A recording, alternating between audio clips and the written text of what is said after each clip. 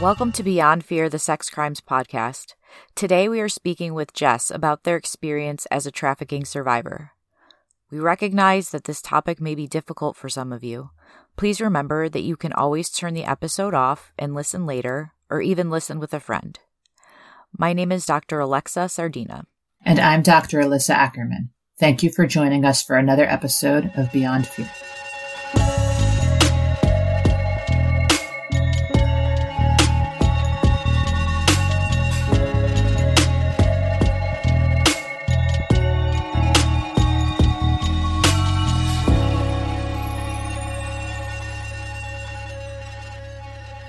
Jess grew up in the duality of New York City and Seattle. They settled in the Pacific Northwest and earned their bachelor's degree in criminal justice from the University of Washington. While attending undergrad courses, Jess found a passion for restorative justice and a desire to influence policies responding to real-life circumstances. Advocating for change, Jess challenges systemic racism and the false narratives of popular culture. After several years in the social justice arena, Jess made the decision to pursue their master's degree in social work to expand their professional process. Embracing adversity and a colorfully diverse background, Jess is focused on the advancement of transformative justice and continues their commitment to harm reduction and enhancing repair, one person at a time. So I am super excited about recording this episode today, and excited maybe doesn't sound like the right word given the topics that we're going to be covering today. But Lex, so you know, Jess is my best friend in the whole world.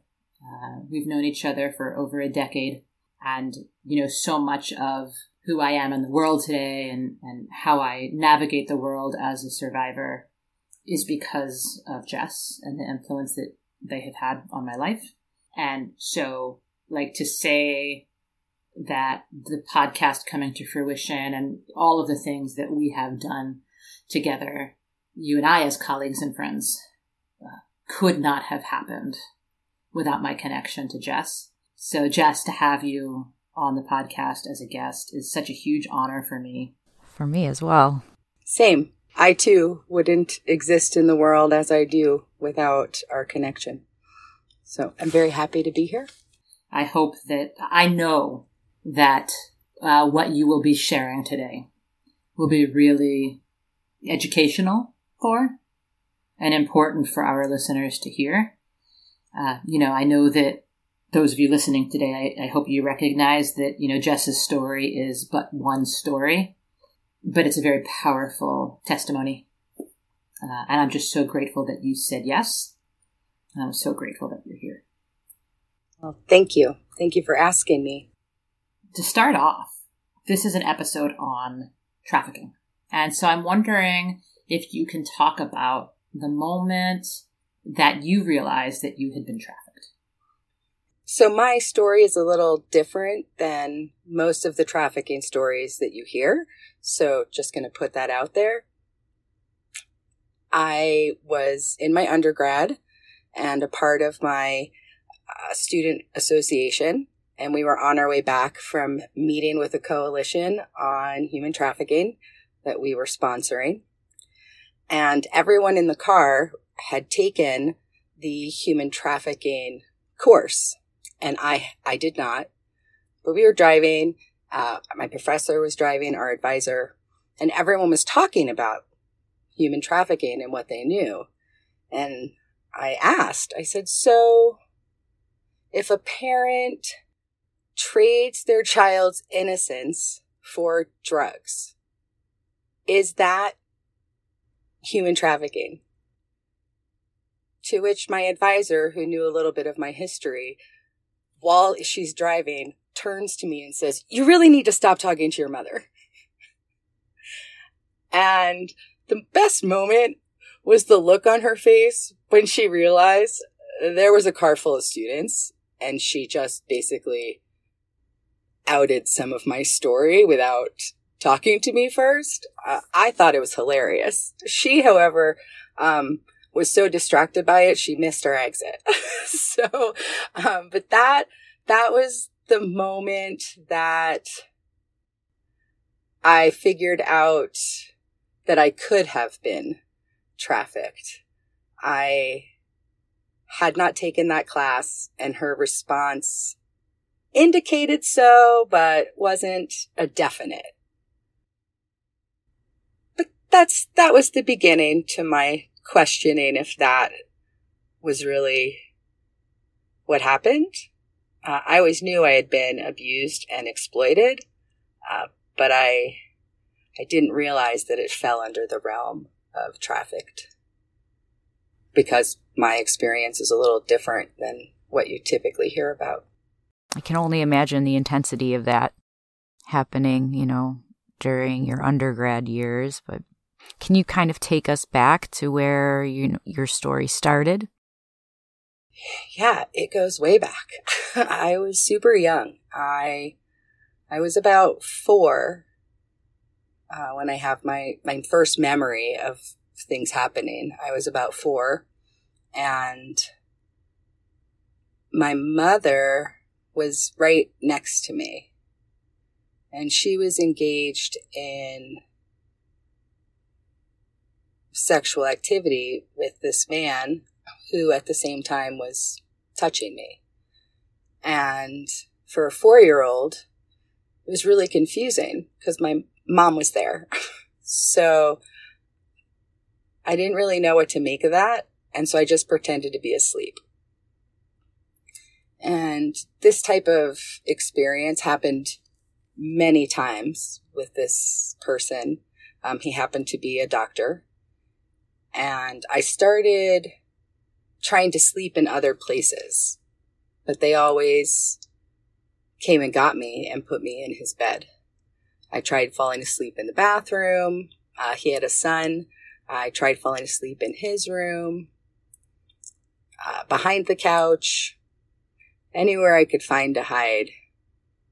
And every time I was brought back to his bed, and my mother wouldn't let me sleep with underwear. She said I needed to, my body parts needed to breathe. And in hindsight, I think she was fully aware of what was happening. So that's the beginning. And that went on until I was about 7.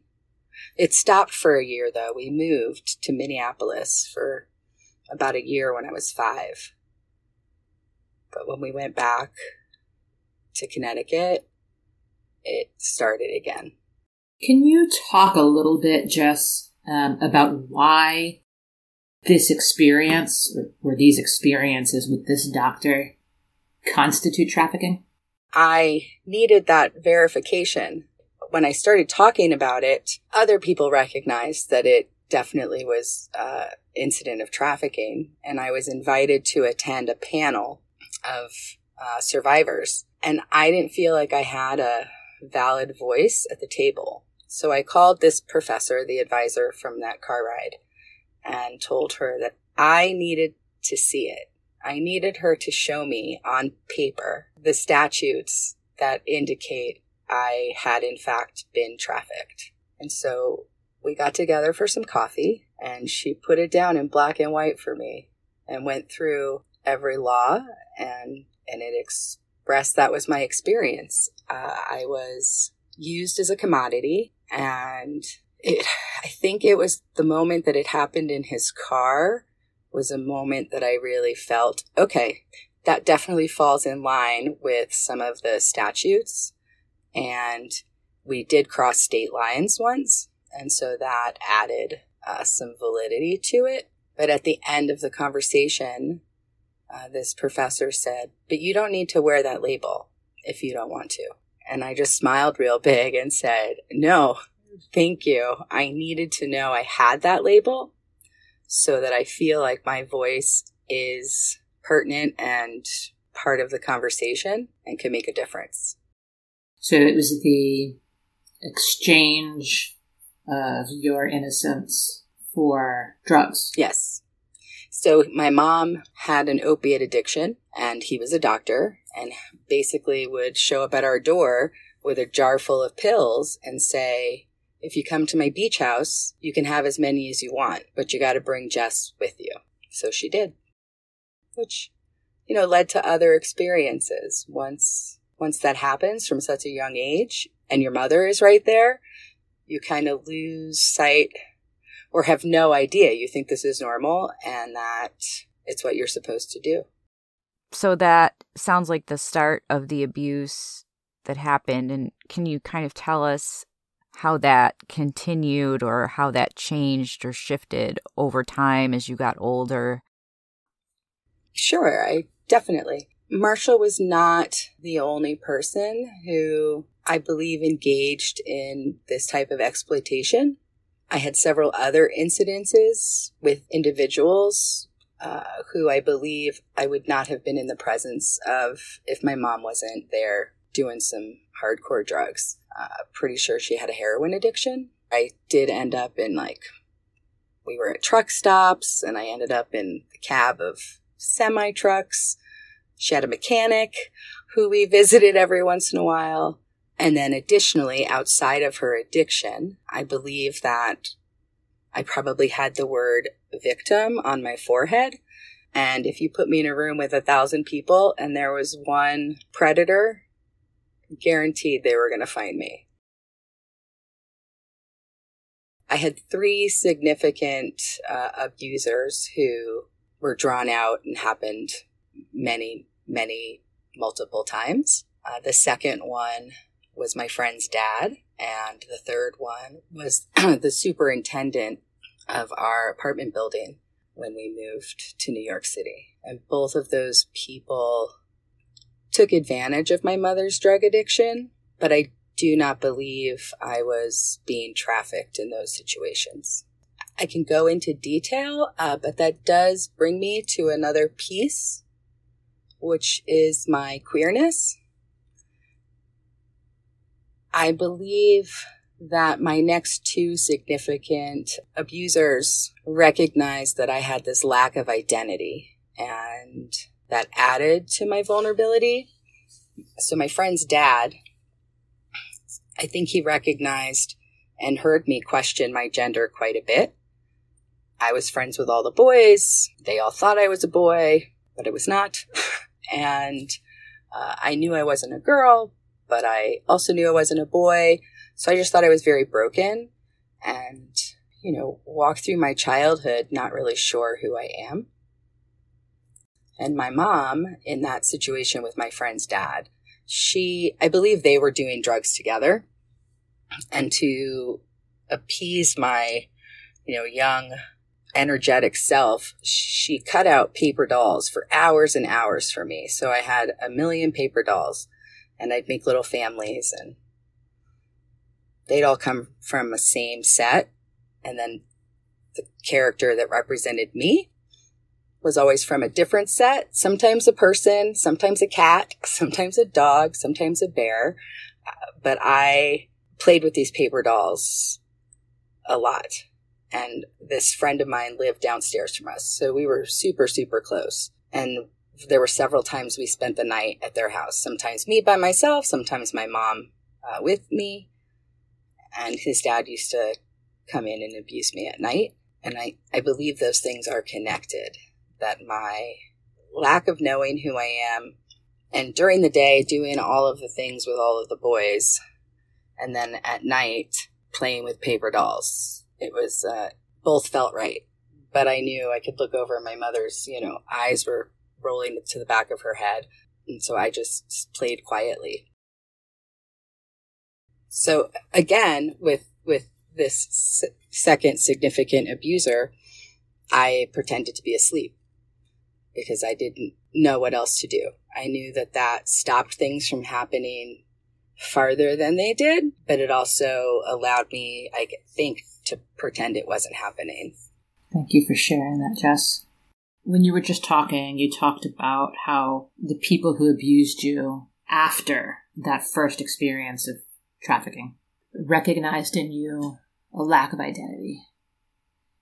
And, in knowing you and knowing your story, I recognize that in hindsight, you can see that what they saw was your queer identity. And, now being open as queer and non-binary has changed things for you and your understanding of all of this.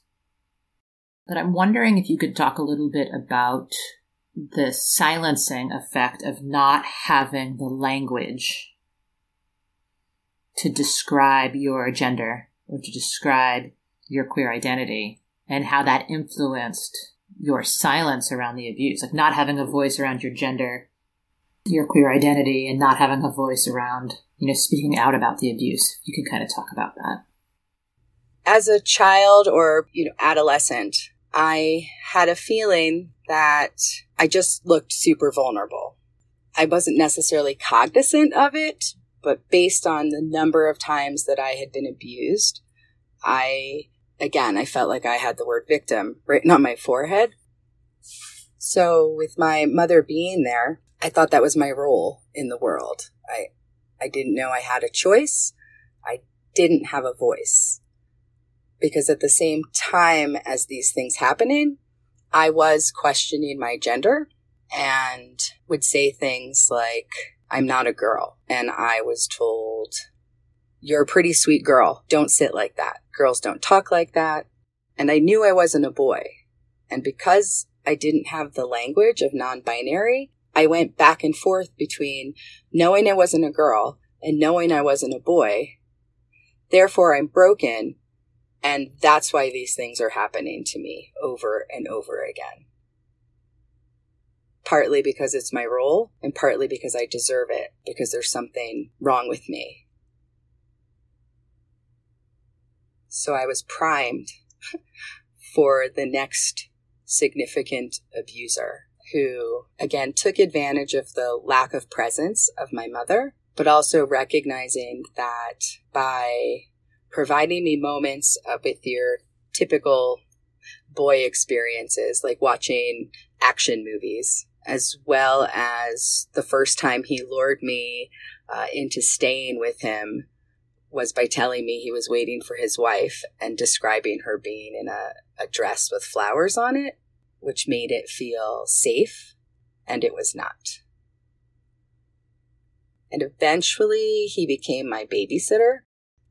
His wife talked my mom into taking a pottery class once a week. So it started in his apartment. It was pretty minor compared to other experiences. I mean, none of this is minor, but in comparison to my other experiences, it was basically just some inappropriate rubbing. And eventually this pottery class turned into 2 nights a week. And that's when things got much worse. And it started, it was our apartment. So he would come to our apartment on Tuesdays and Thursdays while my mom went to this pottery class. And for a long time, she thought that Little House on the Prairie made me extra emotional because it happened to be on at, I think it was 5 o'clock. It was on right before Joe was coming. And I would kind of freak out a little bit. I got extra emotional, and she blamed it on this television show for years and years. But I think it was just my little body and brain knowing what was coming. And as I said, it got worse and worse. And this abuse occurred from age 9 to age 12. And eventually he raped me. And I still remain silent. Oh, there's reasons for that. The day that he did get me to stay in the hallway, I was super late. I was about an hour late getting home. And my mom was screaming at me. When I came through the door, she said, "We have an appointment, and now we're late because of you." And she took me to this appointment anyway, and it didn't work out because we were so late. And so she yelled at me the whole way home. And it was about 2 days later, she started yelling at me again about being late that night. And I broke into tears, told her what had happened. And at the time, I didn't realize that it was this superintendent of ours. This was my first encounter with him. And my mom called the police, And so NYPD came out, a female officer, with these 2 giant D-ring notebooks full of mugshots, and sent me into my room with these 2 binders to see if I could identify this man. Well, I don't know if you've ever seen mugshots, but put 1,000 of them in a notebook and a 8.5, 9-year-old, it was terrifying. But I went through page after page, couldn't find him. I think I stopped after the 10th or 12th page because it just got too much. And I brought the notebooks out and said I couldn't find him. And this police officer turned to me and said, "Are you sure you're not making this up because you got in trouble?" And in that moment, I realized that even when I do tell someone, I'm not believed. And so I didn't talk about the previous experiences for different reasons. And this time, with this particular person, I didn't say anything for 3 years because it was my mother's best friend's husband. And I felt like, well, if the police didn't believe me about that, and my mom didn't believe me about that, she's never going to believe me about this. And so when I did have the words, they were taken away from me. And same with my gender. I didn't have the words because they didn't exist at the time, but the words that I did have to question were shut down. I'm so sorry to hear that, Jess, because trying to speak about it and then being disbelieved, I think, is such a painful experience and so invalidating that, it's not surprising then that you wouldn't talk about it or, bring it up. And then especially to also, as you said, not have the words around what you were experiencing as well is incredibly confusing and painful, I can imagine. And, you kind of touched on earlier the experience of having words for being trafficked and when you sort of started speaking about that. So I'm just wondering if, what the feeling was of understanding that versus understanding that, you were sexually abused. What was the different feelings around those things? Well, when it comes to my sexual abuse, I've always known. That first experience with my mother there, that's something I've never forgotten. And for many, many years, it was something that I thought about at least once a day. I mean, there was something always that reminded me. And so I believe that when I finally was able to talk about that, it wasn't something that I didn't know. And even when my mother still wasn't believing me, I was 18 when I first disclosed. And she said, "Are you sure you're remembering correctly?" And I can't attest to every incident, but I remember that first one pretty vividly. Through lots of counseling, I eventually was able to talk about it. There was another incident that I didn't mention that I think adds to just my overall not really knowing myself and not knowing the words and not knowing what to say and feeling silenced. But I was about 16 and taking a acting class down in Alphabet City. I don't know if you're familiar with New York, but most of the streets are numbers.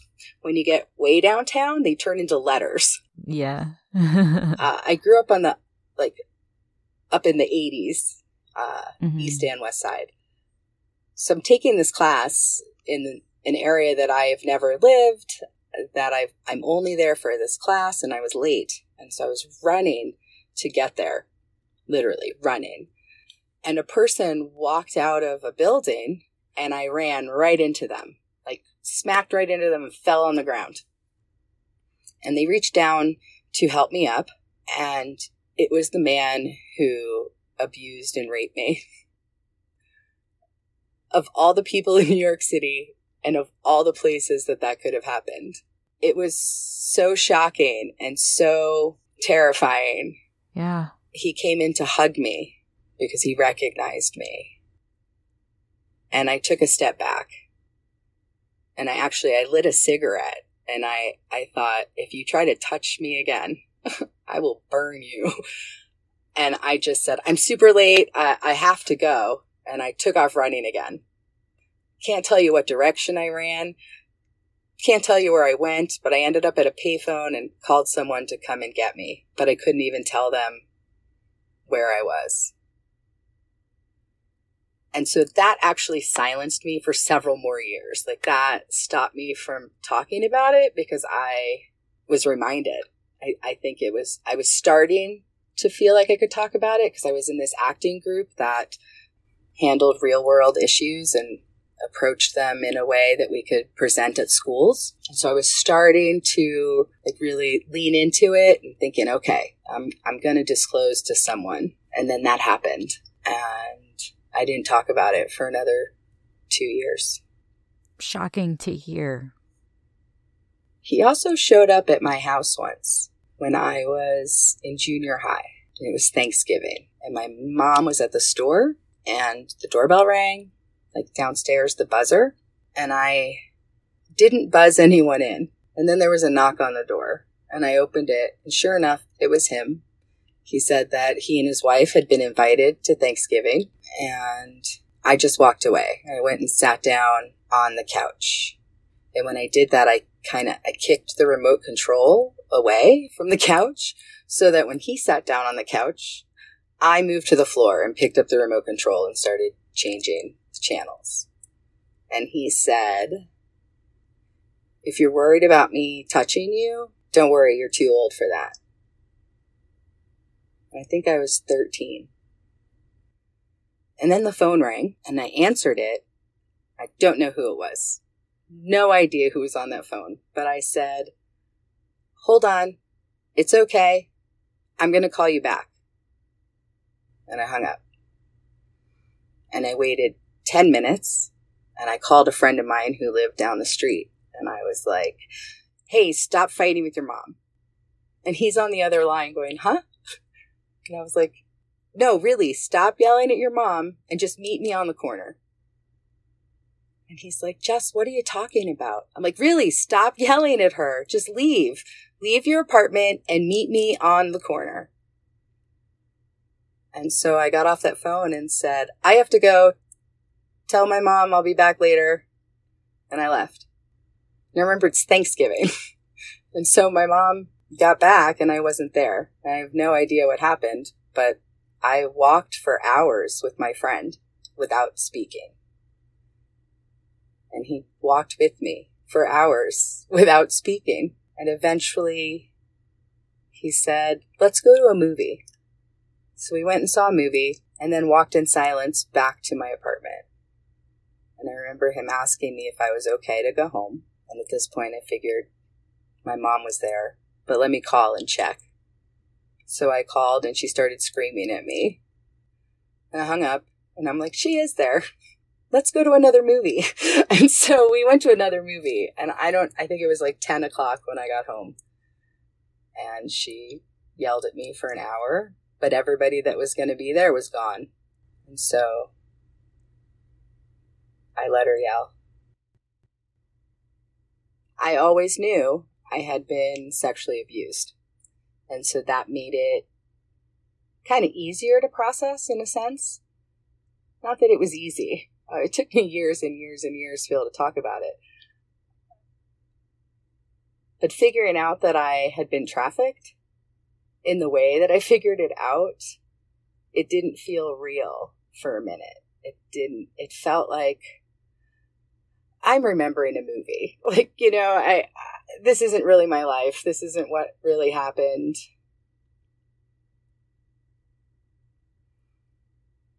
But the day that my mom asked me if I was remembering correctly, I thought, no, I know, I remember. And after I disclosed, I couldn't remember Marshall's name, the doctor. And I called her one day and said, I can't remember his name. I would really like you to tell me. And she said, I don't remember either. About 6 months later, again, Thanksgiving, but a week before Thanksgiving, I get a phone call from her. And all she says, I answer the phone, and the woman says, Marshall. His name was Marshall. It was kind of like that day I ran into my other abuser. That is not the way you tell somebody the name of someone who sexually harmed them when they were 4 years old.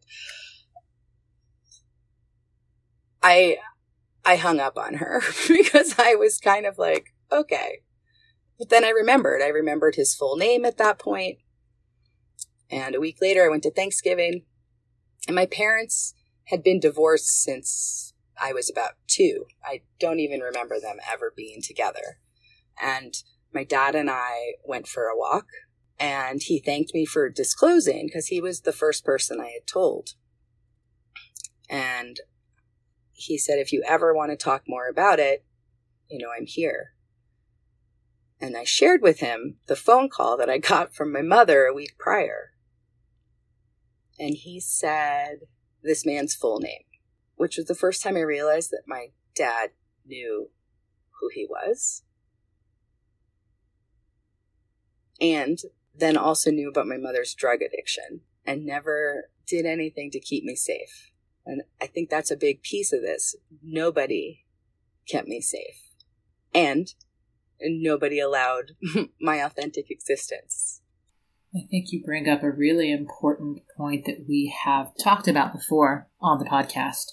There are certain risk factors for trafficking. There are certain risk factors for sexual abuse. One being queer identity, right? LGBTQ youth are significantly more likely to experience both sexual abuse and trafficking than cisgender heterosexual youth. Having a parent with a drug addiction is a significant risk factor for sexual abuse, right? And you had both of those things. So it's not surprising that these are the experiences that you had when you were so young. By the time that you and I met, you had already done significant healing work, right? There's so much that I learned from you around how you heal from sexual harm. But I'm wondering if you could talk about the difference in the healing work you had to do or changes to the healing work you were doing once you named and understood that you had been trafficked by your mom, and how that changed your relationship with her. I had stopped talking to my mom on and off throughout my adulthood. I think I was in my early 30s the first time I stopped talking to her for about 6 months. I was in my mid-30s when I stopped talking to her for about 3 years. I was 38 that day that my professor put it down in black and white and went through the laws. And in that moment, I recognized that my mother still had this drug addiction, and I didn't owe her anything anymore. And so I stopped talking to her again, this time a little more permanently. Part of it was knowing myself more, and again, that piece that I didn't owe her anything. I even made a joke about her dying so that I could breathe. And 2 days later, she died. Another one of those moments, like running into that person and bouncing off of him onto the street. However, the first time I gave a talk about being trafficked, in that moment, I was able to recognize that my mom was also exploited. Like, I learned some of her history after she died, and that she really was just doing what she knew how to do. And I found some forgiveness for her. Once I got that validation of what my experience really was, and I was able to put words to it, the amount of growth I felt in that moment was exponential. And I started to recognize that I can put words to my experience, but I still don't have words for who I am. Because these are just labels that I carried, but they weren't who I was. Like, that's part of the work that I did for so many years, is to recognize that you are not your experiences. So finding that out kind of validated that I did remember things correctly, that they weren't my imagination, and I was able to kind of not put it to rest by any means, but I stopped needing as much counseling regarding my sexual trauma, because I had kind of worked through all of it and processed at the time as much as I knew. There was another piece of this that was happening at the same time. So that day in the car, when I was told to stop talking to my mother in front of all those other students, at the time I expressed myself as a cisgender female. I was in my second marriage to a cis straight man, and I realized that I was queer, and I was allowed to be, that it wasn't, I'd been kissing girls since I was 6, but my mom always told me that all girls do that. All girls hold hands, all girls experiment with each other. And so I pretty much had her permission. And then both of my husbands encouraged me to kiss women. And so again, had their permission. And it wasn't about me. It was about making other people gratified. And then I realized one day, I don't need anyone else's permission. And so at the same time as like figuring out my full experience, I also started to allow my full existence. So I want to give our listeners a visual.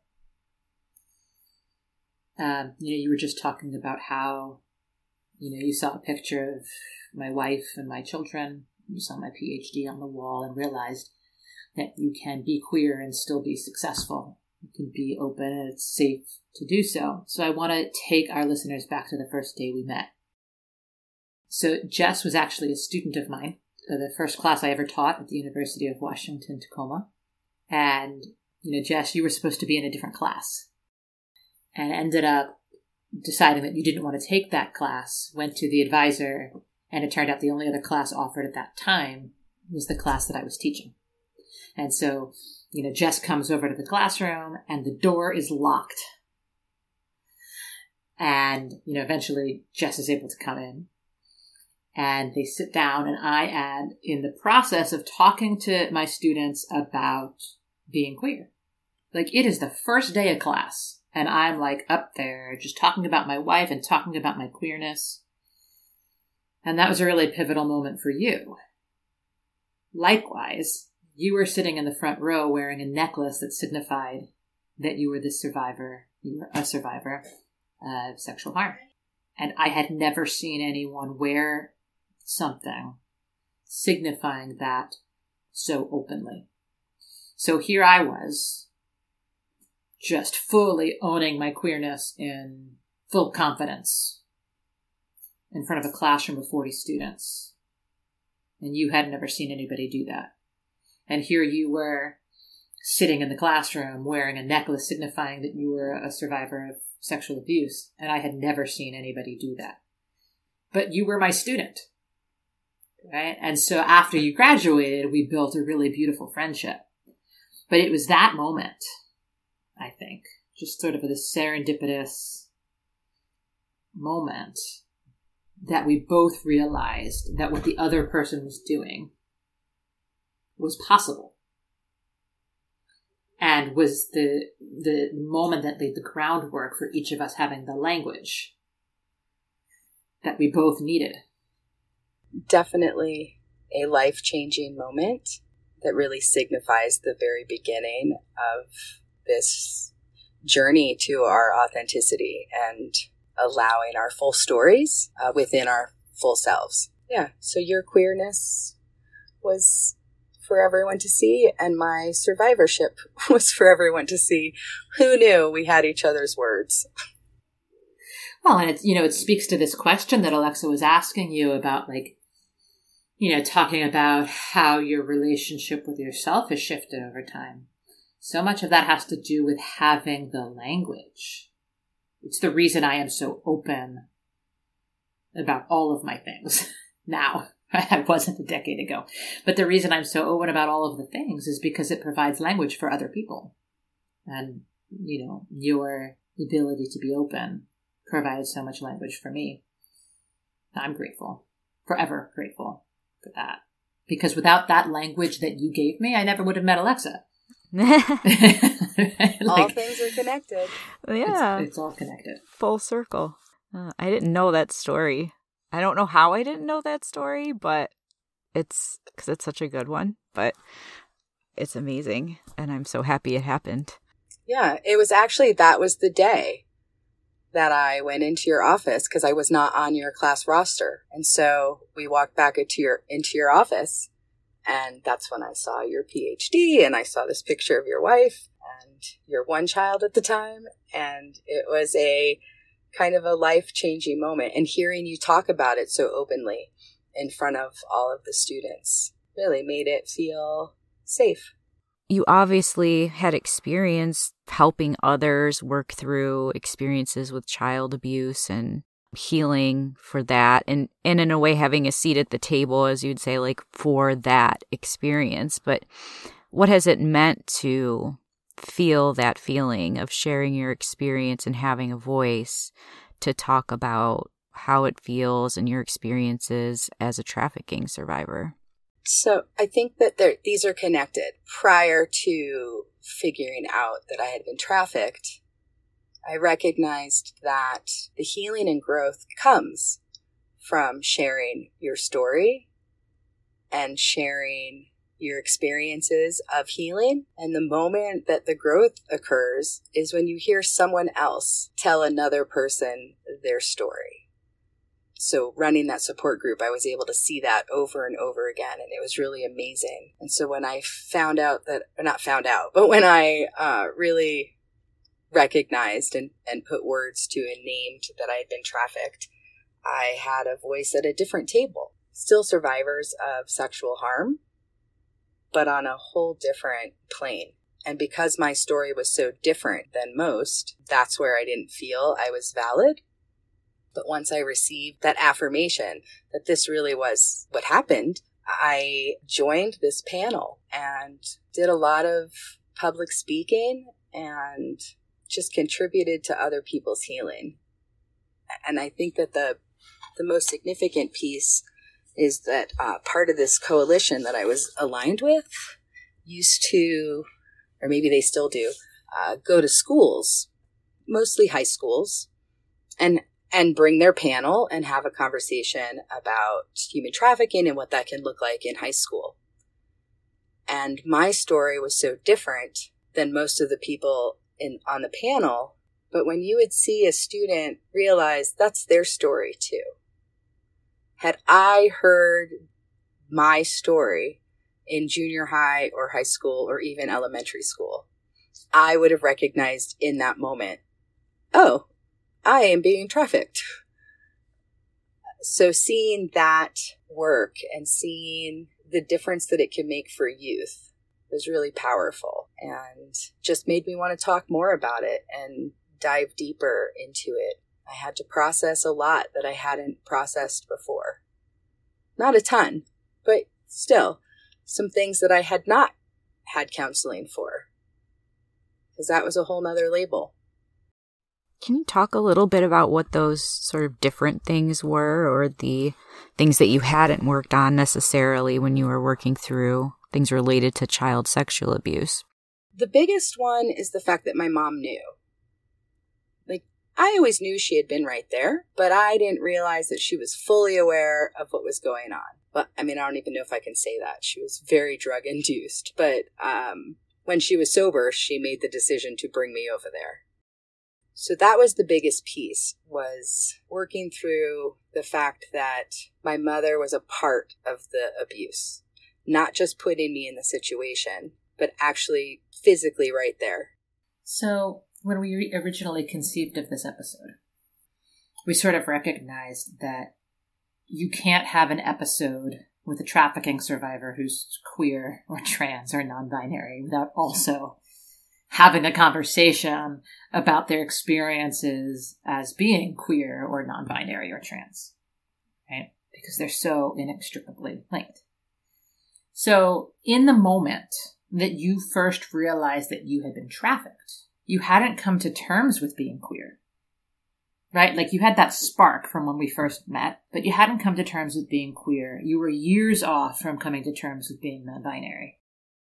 But by the time you sat down with that professor, I guess you had partially come to terms with your queer identity. Can you talk about coming to terms with being queer and your journey to coming out as non-binary? And then perhaps relate that back to kind of the understanding of trafficking. Yes. As all things are connected, naming being trafficked allowed me to name some other things.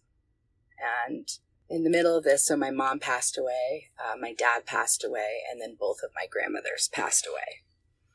And I was able to breathe for the first time. I was able to kind of start to exist for the first time because these people in my life who loved me but never kept me safe also never allowed me to exist. And so after they all died, I recognized that I was unhappy in my marriage because I was queer. And my ex-husband actually said one of the most beautiful things to someone when he was asked if he had any animosity towards me for, leaving him for somebody assigned female at birth. And he said, "Who am I to deny Jess a lifetime of love?" So I called my grandfather and told him I needed to chat. And so I went to visit him and I said, "I have something to tell you. I think I'm a lesbian." And even though he said, "I know," which made me feel like, well, if you know, why didn't I know? At the moment that I said those words, they didn't feel right. Coming out, though, as far as my orientation, was accepted for the most part by most of my family. And I recognized how much time I had wasted being afraid to acknowledge that I enjoyed kissing women. So opening the door to acknowledging that and allowing that and living in that space, kinda, for the most part. I was dating several different people, but I did end up with a partner who's a trans man.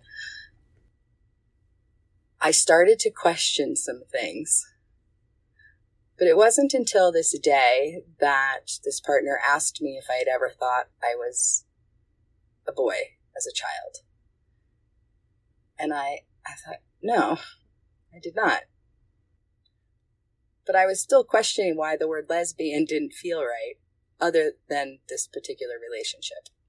And it was about a week later that Alyssa and I were together in the car, and she looked over at me and asked me if as a child, I ever thought I was a boy.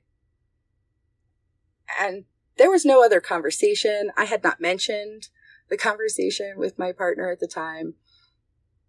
I don't even know what prompted this question, but my exact answer in that moment was no, not at all, except maybe on a car ride when I needed to pee and wish I had a penis, but that was it. Like, never in my youth did I think I should have had a penis or was born in the wrong body. No, not at all. That night, all of a sudden, a flood of memories came flying into my brain. And so, like I said earlier, I ran a support group for adult survivors of child abuse, all types. And several people had repressed memories. And at the time, I didn't think that was possible. I had remembered my sexual abuse, that first experience, my whole entire life. It was something that I never forgot. And so I didn't believe there was such a thing as a repressed memory. Not that I ever said that to anyone. I was always very supportive, but in the back of my mind, I was questioning, how do you not know? How do you not remember? So fast forward to this day that I was asked for the second time in 1 week if I had ever questioned my gender, and my response being, no, not at all. That night was the first night I remember being told, no, you're a pretty sweet girl. Pretty sweet girls don't sit like that. pretty sweet girls don't talk like that. Pretty sweet girls don't play like that.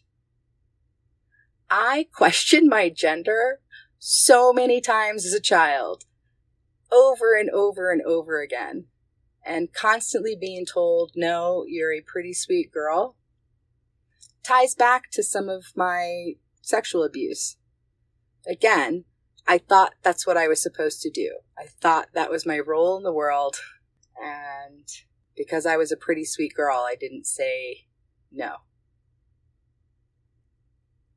So in those moments that I had these flashbacks and realized that repressed memory is really a thing, like it's real. You just don't get to choose what you repress, nor when you remember it. And so, because my partner at the time was a trans man, I thought maybe that was my story too. Because I always knew I wasn't a female. Like, I knew that as a child. I gave birth to a child, and even in that moment knew I was not a woman. Like, I didn't ever feel like a female. And so I decided to cut off my hair and start using he, him pronouns. And that felt really good for a while. I mean, that felt way better than she, her. And like, I knew I was onto something. I started to recognize my own reflection in the mirror. Not fully, but started to. And previously, I was a different person in every relationship, every environment, and in every role. I was not my full self. And so there were different aspects of myself that I allowed to show in those different environments. But when I started using he, him pronouns, I slowly started to be the same person in all of the places. And one day, somebody called me he or him, and it didn't feel so good. And then I went back to this whole, like, I am broken. There is something terribly wrong with me. It must have been the sexual harm I experienced at such a young age. Like, I blamed everything on that. I had this giant hole in my stomach that I tried filling with food for most of my life. And, I went back to questioning things, but still didn't have the language. I thought the only options were male or female. I didn't know there were other options in the world. And I was really fortunate. I was sent to a gender forum in San Francisco, while still using the he, him pronouns, but them not feeling so right. And I was in this room, and there were speakers. And all of a sudden, somebody got up on the stage, introduced themselves using the pronouns they, them, which I had not heard before, and started telling a story about feeling like a mismatched paper doll. It was that moment that I realized I wasn't broken, that there are other people in the world who feel like I do. And I started to look around, and I realized that I was surrounded by people who were just like me. And then I heard the term non-binary. And almost instantly, this hole that was in the pit of my stomach my whole life started to dissipate. So here's the thing. You were talking earlier about speaking in elementary schools and speaking to young people and, them seeing themselves. And there's a piece of that is the converse, right? That when you see people who have similar experiences, you recognize them. So despite the fact that you didn't know that you were queer, that you were non-binary, that you fell under the trans umbrella, I knew from the day I met you. But it was your journey. That's not something that I can say to you, oh, by the way, if you, right? Like, it wasn't until we had built a friendship that I could ask the question, have you ever thought about your gender identity? Right? But I knew, just as you knew, the day that you met me, that I was a survivor. But you couldn't tell me that, right? Because we all have to take our own journeys. So you see in others what you know in yourself. And also, you have an example. And so when you don't have the language and you don't have people in your world who represent who you are, there's no voice in that. You add all my other experiences as well, but that was part of it. I didn't have anyone in my life who looked like me or the way I felt I should look. Definitely didn't have the language. And so those are the pieces. I think that I talked a lot about my survivorhood, and that gave you some of the language. And you talked about knowing that you were queer from such a young age and felt like, so powerful and so brave. So thank you for that language. So I was going to just say, as an observation, but also as a survivor who's been a lot around survivors sharing their stories, is I think the sense of empowerment when you hear someone share their story in a way that's without shame, right? It like sort of breaks the shame feelings that you have inside that maybe you didn't even realize were there, but I think that are so tied into feeling alone and isolated. So I hear that just coming through both of you and your, exchange of story and reflection of each other, which is really powerful. Yes, thank you for acknowledging that. You're welcome. That's exactly it. That word shame. I felt shame in every aspect of who I was. And I felt like a sham. I felt like I was so fake all the time, pretending to be what I am not. So can you talk a little bit about what it means to you to feel seen, to feel valued, to be affirmed for your authentic self? What has that meant to you? Everything. It has meant everything. From being able to take a breath, to recognizing my own reflection, to feel valid and worthy.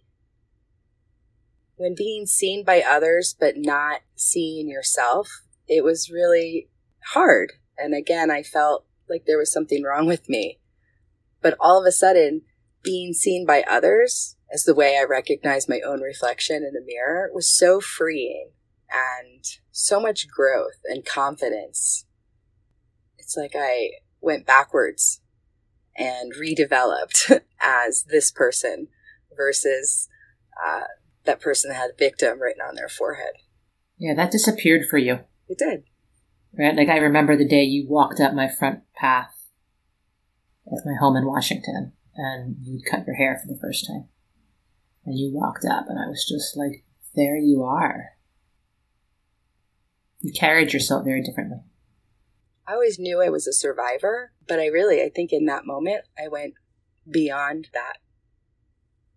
Fitting that it's this podcast where I'm talking about that.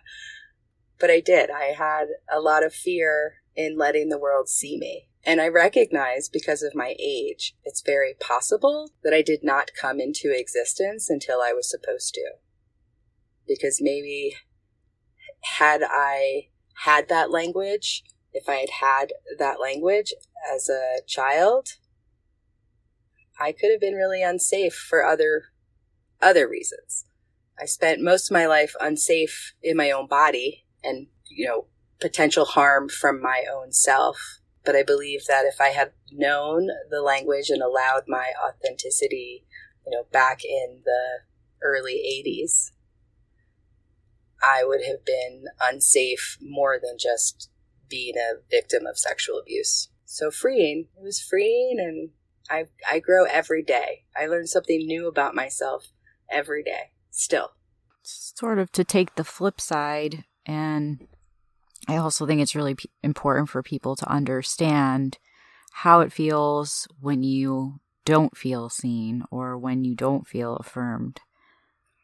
Can you talk a little bit about that? I felt suffocated. I used to have to remind myself to breathe because I would hold my breath so often. And I think that actually came from the whole pretending to be asleep as a child. I think, I may have also held my breath so that I wasn't moving at all. but not being seen and not being affirmed for who I am as a person outside of the labels I carry and my experiences has made such a difference, because when I wasn't seen, I felt so isolated. And as I said before, I was a different person in all spaces, beyond code switching. It started as a child where I didn't think about what was happening to me at night during the day. So when I was a student at school, I wasn't thinking about being abused at home. When I was spending the weekend with my grandparents, I didn't think about the person who was experiencing harm with my mom. When I was visiting my dad, I got to be that rambunctious, closer to my full self than anywhere else. He owned a boatyard, so I got to run around the boatyard and play with tools. And I think that part of why I wasn't allowed or wasn't acknowledged as a child is my parents were afraid. I think my mom was more afraid than my dad. I think they always knew, which might be why I was told constantly, no, you are a pretty sweet girl. But my dad never said that to me. And my dad, his nickname for me was Tiger. And that felt so much better than Princess, which is what I got called by other people. And so having that happen later in life was so validating and just life-changing. I think it's important to note that, we're talking about your experience here, right? And the research is pretty clear.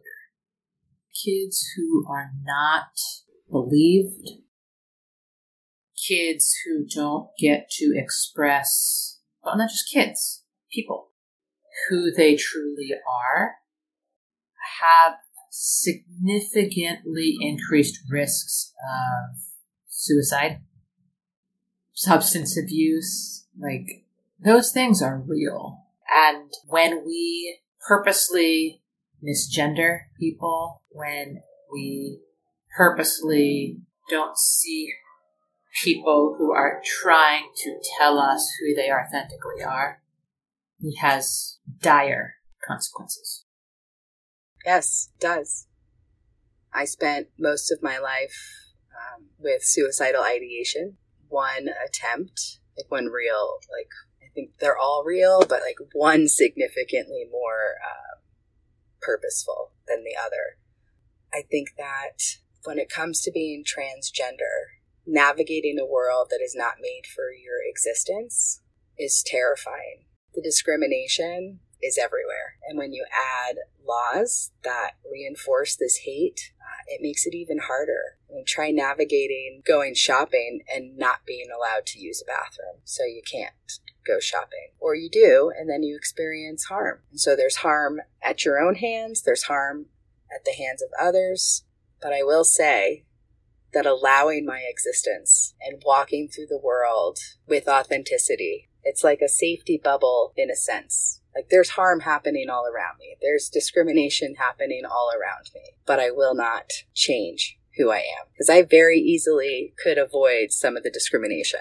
Other people might think I could very easily avoid the discrimination. Just grow out my hair and put on a dress. However, that's not possible for me. I know if I were to do that, I would harm myself. And there have been moments, even recently, within the last year, where we have had that very conversation. Sometimes people commit microaggressions and they don't realize the extent of the harm that is caused by those things.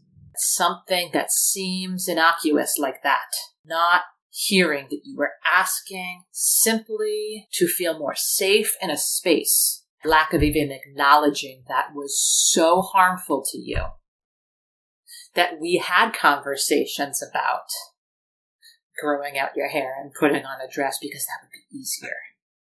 But actually it wouldn't be, because it would be incredibly harmful for you. Yes, at the same time as we were having those conversations about me growing my hair back out, we were also having conversations about my safety plan. Yes. Right? Yes. Those things were happening at the same exact time. Even without growing out my hair, without putting on a dress, I had to think about the fact that I might need to drive myself to a hospital. Yes, and I did. I asked, I was in a space that was designated as a safe space. I was in a space that was designated as welcoming and inclusive. And it wasn't at all. And when I pointed it out, I was ignored. And when I pointed it out again, I was ignored. And so then I pointed it out a third time with a little bit louder, maybe. A little bit more, hey, I need you to hear me. And then it was all turned back on me, that this was my doing, that they were welcoming and inclusive, but maybe I didn't see it, or it didn't matter if I didn't feel it, that they weren't changing anything. And so I removed myself from that space because that is what was safe for me. But I did. I started thinking about it, and it was really hard. And I thought, I don't know if I can do this. But the thought of putting on a dress, nope, can't do that either. So I got to lean into this. And that goes back to this, conversation about counseling from earlier and therapy. This is what I had not worked on at all. I had never even touched the idea that I had dysphoria. I didn't know there was such a thing as gender dysphoria until I started experiencing it. And so embarking on that journey is so important. And at the same time as doing that, I am still experiencing discrimination in several spaces. But I just keep navigating this world and trying to make it fit for all. So you've talked just now about sort of the microaggressions that you experience because you're trans and non-binary. It's small things like misgendering me and then doing it on purpose. So I can tell when somebody forgets or accidentally, without meaning to. I misgender myself every once in a while. I'll be telling a story about when I was a kid and throw in the wrong pronoun, and I feel it in every inch of my body when that happens. But it's when somebody says she or her in a paragraph 10 times because they want to make sure I know. Well, I do know. I know who I am. I am an expert in knowing who I am. And so having that questioned, or having someone not realize that I consider myself to fall under the transgender umbrella, and then to make derogatory comments about transgender individuals, unfortunately it's not shocking, but it should be. And I'm thinking about an experience I had. You had mentioned, or maybe I had mentioned, not having an example to look up to. And for a moment, I worked in a school environment, not a teacher. And when I got hired, there was this conversation about, well, what are people going to call you? Because most of the teachers were called, Miss So-and-so or Mr. So-and-so. And I thought, well, Mr. feels way better than Miss. But that would take a lot of education for parents and students. And somebody suggested a nickname. I happened to have a curl in my hair right in the middle of my forehead, which I heard a lot when I was a child. But somebody looked at me and said, how about Super Jess? And so I went into this school environment being called Super Jess, and it stuck. Kids, families, parents, they all just, it wasn't a problem. Nobody questioned my gender. Every once in a while, there'd be a conversation amongst these very young preschool students. Is Jess a boy or is Jess a girl? And then you'd hear a third one say, Jess is just a Jess.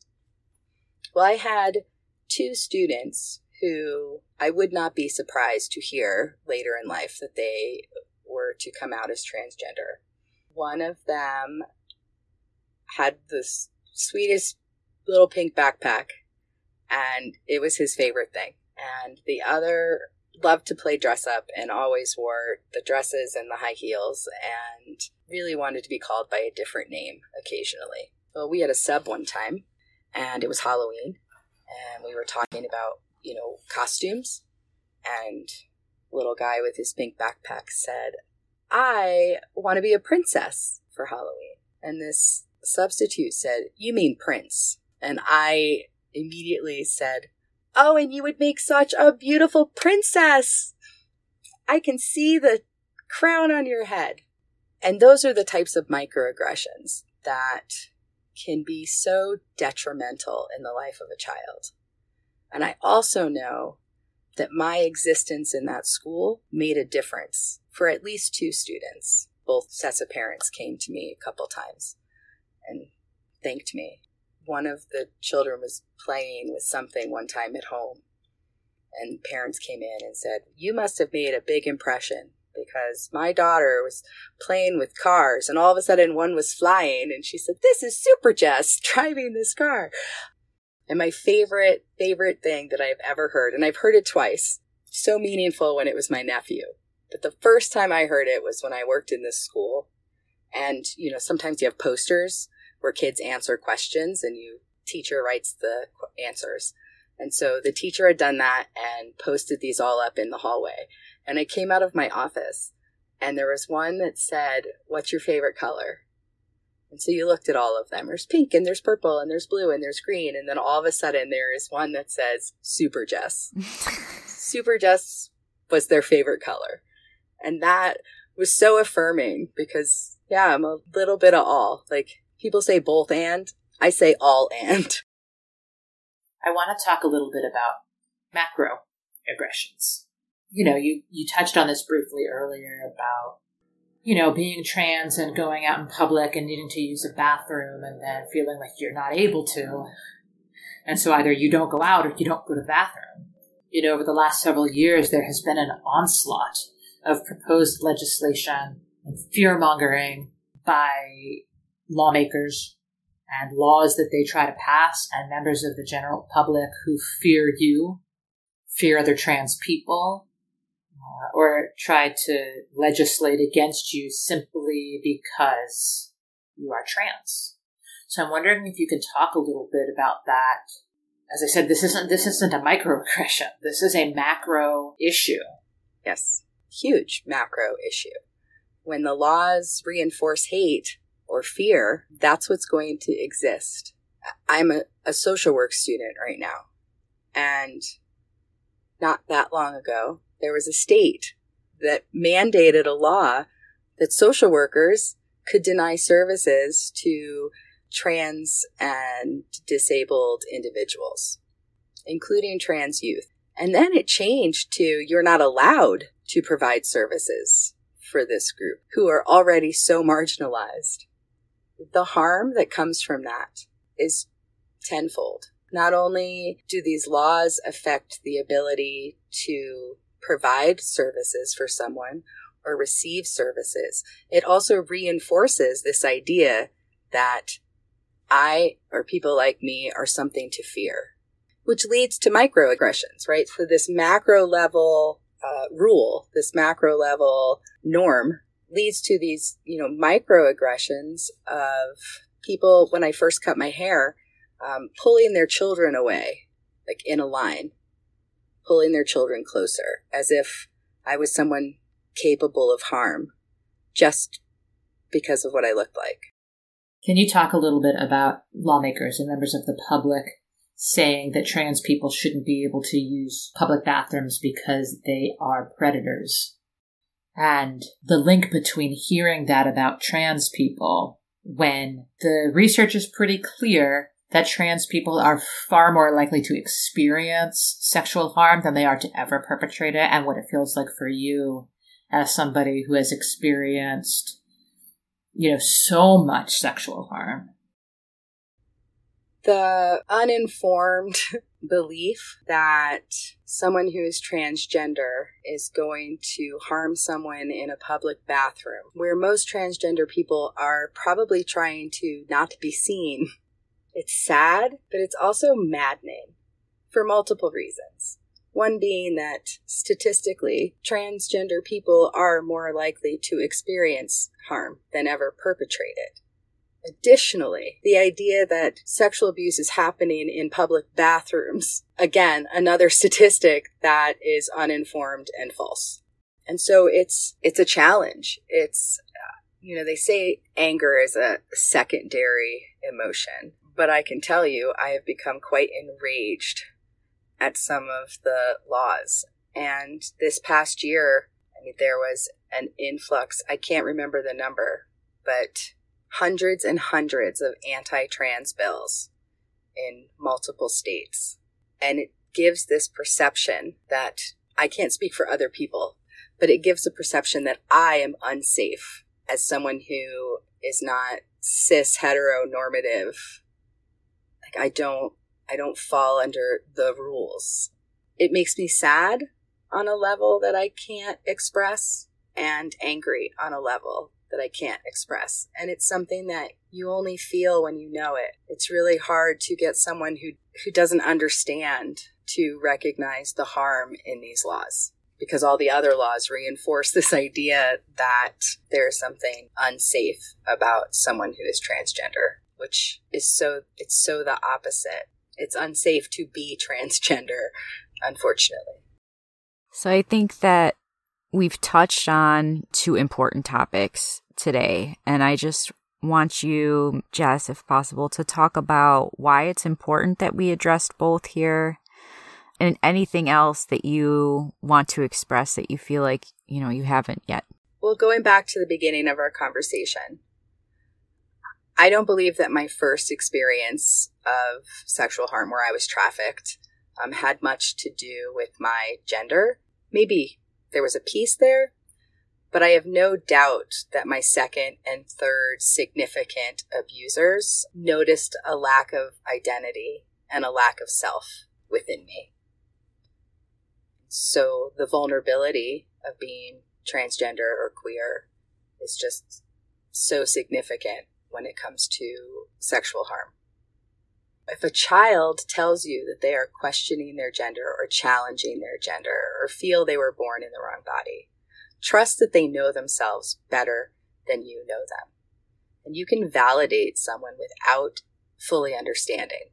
So if you were someone who did not experience sexual harm and a person discloses to you, most people are able to find compassion without understanding. And so a cisgender person has no idea what it's like to not be cisgender. That doesn't mean that I or anyone else shouldn't be met with that same compassion and dignity for who they are. So when someone tells you they've been a victim of sexual harm, believe them. When someone tells you that they are transgender or non-binary, because not all non-binary people consider themselves transgender, they know themselves. You might be confused, but they're not. And it's okay to be confused and still be kind. I think that's huge and such an important statement that I hope everyone takes away from this conversation and really gets at the link between those topics is believing people and trusting in what they know their experiences are and what they know of themselves. And I really hope that people walk away with that information today and use it. I also hope people recognize that growth can come in many ways, and being authentic is, I believe, the fastest. I agree. Jess, thank you so much for taking the time to be on the podcast today. I want you to know that you are a gift, and I'm really grateful for you. Not without you, bestie. Not without you. Thank you so much. Thank you both so much for having me, and I'm just so proud of you for what you're doing, and I am honored to be here.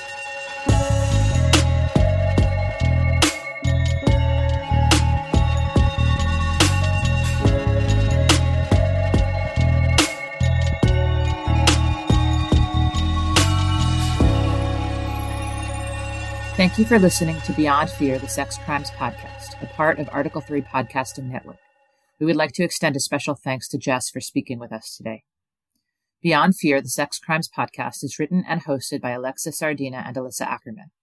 All episodes are produced and edited by Christopher Antico. We would love to hear your thoughts about the podcast and answer any questions that you might have about the topics we've covered or questions about us. You can contact us at beyondfearpodcast@gmail.com. Remember, you can find our episodes on Spotify, Apple Podcasts, Google Podcasts, and all other podcasting platforms. Head over to our website at www.beyondfearpodcast.com for blog posts, resources, readings, and episode transcripts. Follow us on Twitter at Fear Crimes, Instagram at Beyond Fear Podcast, and like and follow our Facebook group called Beyond Fear, the Sex Crimes Podcast.